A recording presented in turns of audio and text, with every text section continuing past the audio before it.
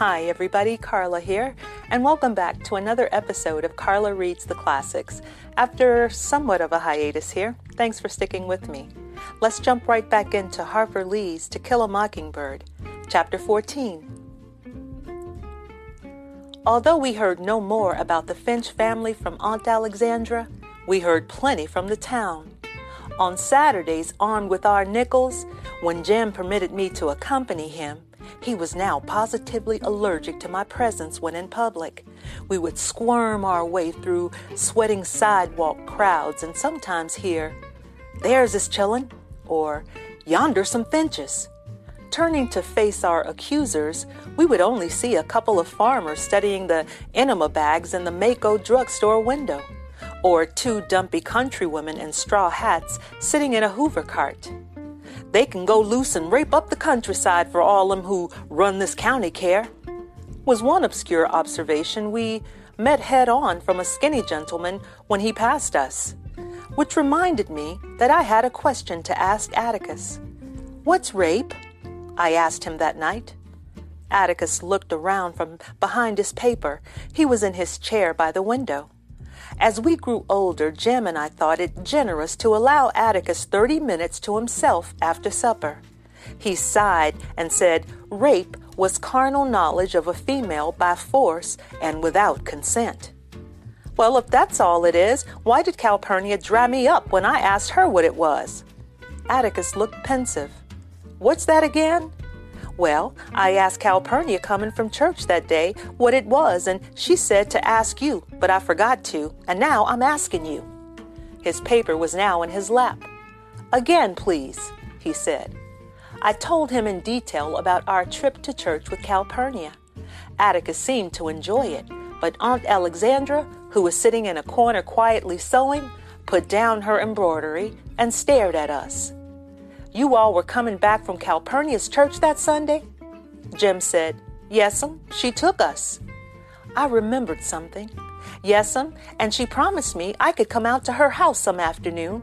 Atticus, I'll go next Sunday if it's all right, can I? Cal said she'd come get me if you were off in the car." "You may not." Aunt Alexandra said it. I wheeled around, startled, then turned back to Atticus in time to catch his swift glance at her, but it was too late. I said, "I didn't ask you."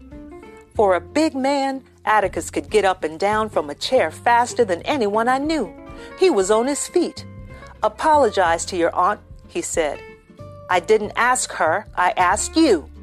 Atticus turned his head and pinned me to the wall with his good eye. His voice was deadly. "First, apologize to your aunt." "I'm sorry, Auntie," I muttered. "Now then," he said, "let's get this clear.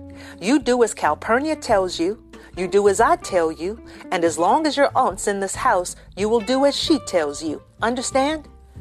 I understood, pondered a while, and concluded that the only way I could retire with a shred of dignity was to go to the bathroom, where I stayed long enough to make them think I had to go. Returning, I lingered in the hall to hear a fierce discussion going on in the living room. Through the door, I could see Jim on the sofa with a football magazine in front of his face, his head turning pages as if the pages contained a live tennis match. "You've got to do something about her," Auntie was saying. "You've let things go on too long, Atticus, too long." "I don't see any harm in letting her go out there. Cal would look after her just as well as she does here." Who was the her they were talking about? My heart sank. Me. I felt the starched walls of a pink cotton penitentiary closing in on me, and for the second time in my life I thought of running away. Immediately. "Atticus, it's all right to be soft-hearted. You're an easy man, but you have a daughter to think of, a daughter who's growing up." "That's what I am thinking of." "And don't try to get around it. You've got to face it sooner or later, and it might as well be tonight. We don't need her now." Atticus's voice was even. "Alexandra, Calpurnia's not leaving this house until she wants to. You may think otherwise, but I couldn't have gotten along without her all these years. She's a faithful member of this family, and you'll simply have to accept things the way they are. Besides, sister, I don't want you working your head off for us. You've no reason to do that. We still need Cal as much as we ever did. But Atticus, besides, I don't think the children have suffered one bit from her having brought them up. If anything, she's been harder on them in some ways than a mother would have been. She's never let them get away with anything. She's never indulged them the way most colored nurses do. She's tried to bring them up according to her lights, and Cal's lights are pretty good. And another thing, the children love her. I breathed again. It wasn't me. It was only Calpurnia they were talking about. Revived, I entered the living room. Atticus had retreated behind his newspaper, and Aunt Alexandra was worrying her embroidery. Punk, punk, punk, her needle broke the taut circle. She stopped and pulled the cloth tighter. Punk, punk, punk. She was furious. Jim got up and patted across the rug. He motioned to me to follow. He led me to his room and closed the door. His face was grave. They've been fussing, Scout. Jim and I fussed a great deal these days, but I had never heard of or seen anyone quarrel with Atticus. It was not a comfortable sight. Scout, try not to antagonize Auntie, hear? Atticus' remarks were still rankling, which made me miss the request in Jim's question. My feathers rose again. You trying to tell me what to do? No, he's got a lot on his mind now without us worrying him. Like what? Atticus didn't appear to have anything especially on his mind. It's this Tom Robinson case that's worrying him to death.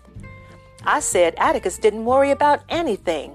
Besides, the case never bothered us except about once a week, and then it didn't last. That's because you can't hold something in your mind but a little while, said Jim. It's different with grown folks. His maddening superiority was unbearable these days. He didn't want to do anything but read and go off by himself.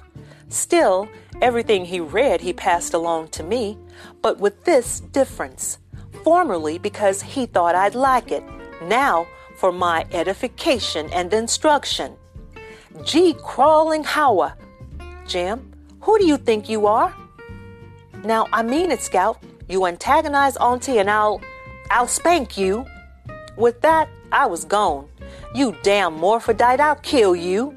He was sitting on the bed, and it was easy to grab his front hair and land one on his mouth.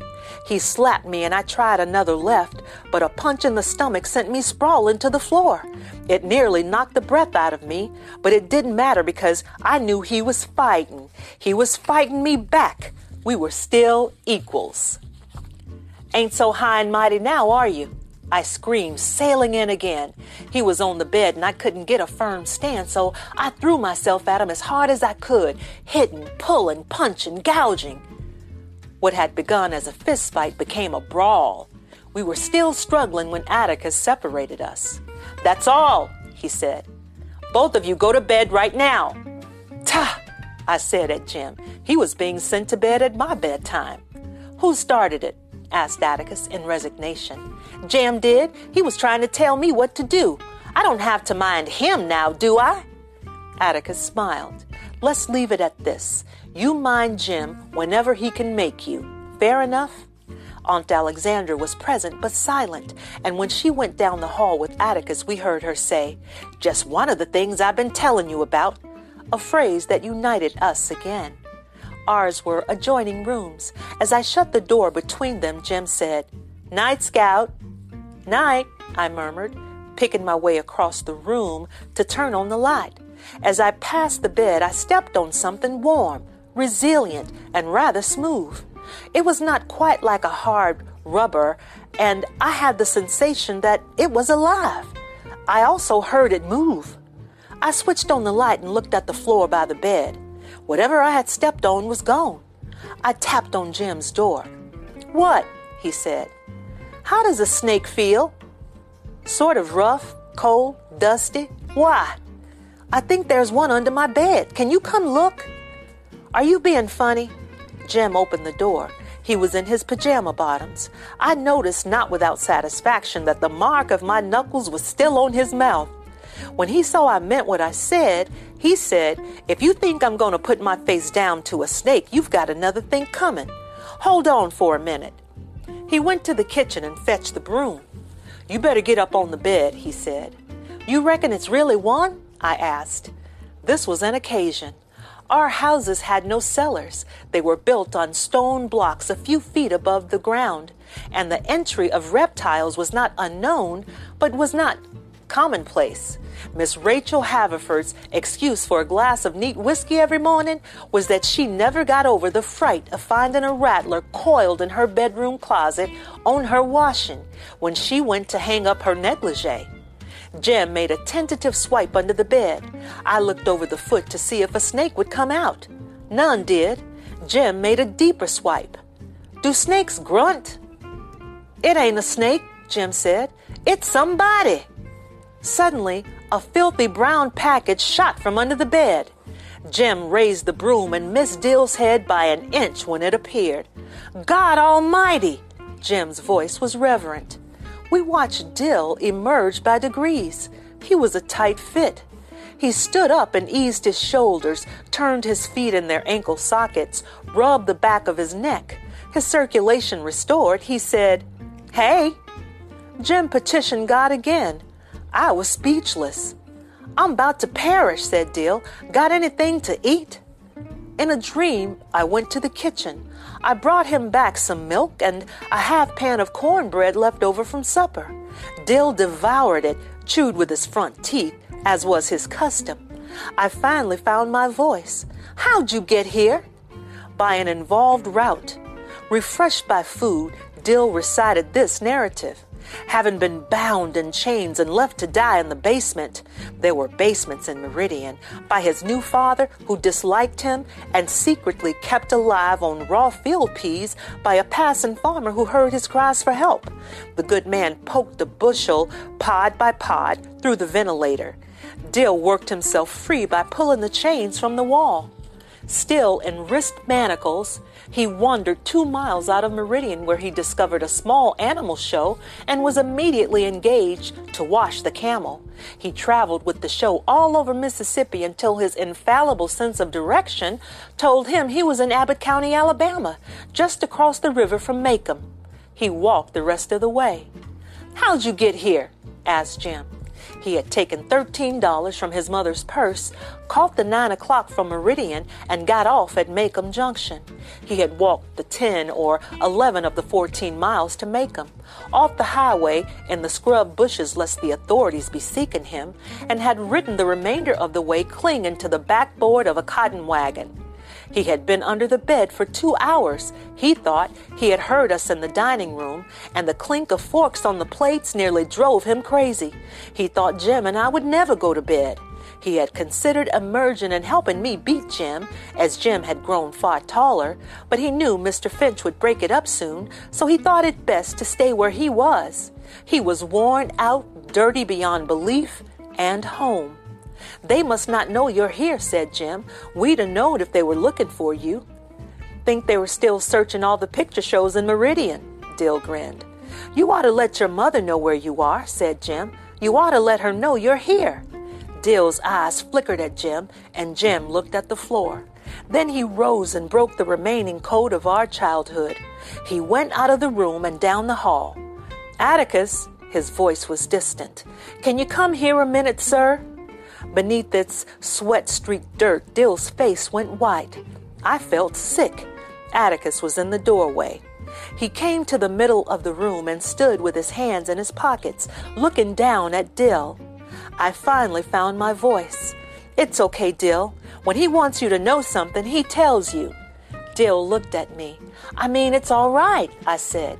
"You know he wouldn't bother you. You know you ain't scared of Atticus." "I'm not scared," Dill muttered. "Just hungry, I'll bet." Atticus's voice had its usual pleasant dryness. "Scout, we can do better than a pan of cold cornbread, can't we? You fill this fellow up, and when I get back, we'll see what we can see." "Mr. Finch, don't tell Aunt Rachel. Don't make me go back, please, sir. I'll run off again." "Whoa, son," said Atticus. "Nobody's about to make you go anywhere but to bed pretty soon. I'm just going over to tell Miss Rachel you're here and ask her if you could spend the night with us. You'd like that, wouldn't you?" And for goodness sake, put some of the country back where it belongs. The soil erosion's bad enough as it is." Dill stared at my father's retreating figure. "He's trying to be funny," I said. "He means take a bath." "See there? I told you he wouldn't bother you." Jim was standing in a corner of the room, looking like the traitor he was. "Dill, I had to tell him," he said. "You can't run 300 miles off without your mother knowing." We left him without a word. Dill ate and ate and ate. He hadn't eaten since last night. He used all his money for a ticket, boarded the train as he had done many times, coolly chatted with the conductor, to whom Dill was a familiar sight, but he had not the nerve to invoke the rule on small children traveling a distance alone. If you've lost your money, the conductor will lend you enough for dinner, and your father will pay him back at the end of the line. Dill made his way through the leftovers and was reaching for a can of pork and beans in the pantry when Miss Rachel's "Do-wee Jesus" went off in the hall. He shivered like a rabbit. He bore with fortitude her "Wait till I get you home. Your folks are out of their minds worrying," was quite calm during their "That's all the Harrison you coming out," smiled at her "Reckon you can stay one night," and returned the hug at long last bestowed upon him. Atticus pushed up his glasses and rubbed his face. "Your father's tired," said Aunt Alexandra, her first words in hours, it seemed. She had been there, but I suppose struck dumb most of the time. "You children go to bed now." We left them in the dining room, Atticus still mopping his face. From rape to riot to runaways, we heard him chuckle. I wonder what the next 2 hours will bring. Since things appeared to have worked out pretty well, Dill and I decided to be civil to Jim. Besides, Dill had to sleep with him, so we might as well speak to him. I put on my pajamas, read for a while, and found myself suddenly unable to keep my eyes open. Dill and Jim were quiet. When I turned off my reading lamp, there was no strip of light under the door to Jim's room. I must have slept a long time, for when I was punched awake, the room was dim with the light of the setting moon. "Move over, Scout." "He thought he had to," I mumbled. "Don't stay mad with him." Dill got in bed beside me. "I ain't," he said. "I just wanted to sleep with you. Are you waked up?" By this time I was, but lazily so. "Why'd you do it?" No answer. I said, "Why'd you run off?" He was really hateful like. "Was he really hateful like you said?" "No." "Didn't you all build that boat like you wrote me you were gonna?" "He just said we would. We never did." I raised up on my elbow, facing Dill's outline. "It's no reason to run off. They don't get around to doing what they say they're going to do half the time." "That wasn't it. They just wasn't interested in me." This was the weirdest reason for flight I had ever heard. "How come?" "Well, they stayed going all the time, and when they were home, even, they'd get off in a room by themselves." "What'd they do in there?" "Nothing, just sitting and reading. But they didn't want me with them." I pushed the pillow to the headboard and sat up. "You know something?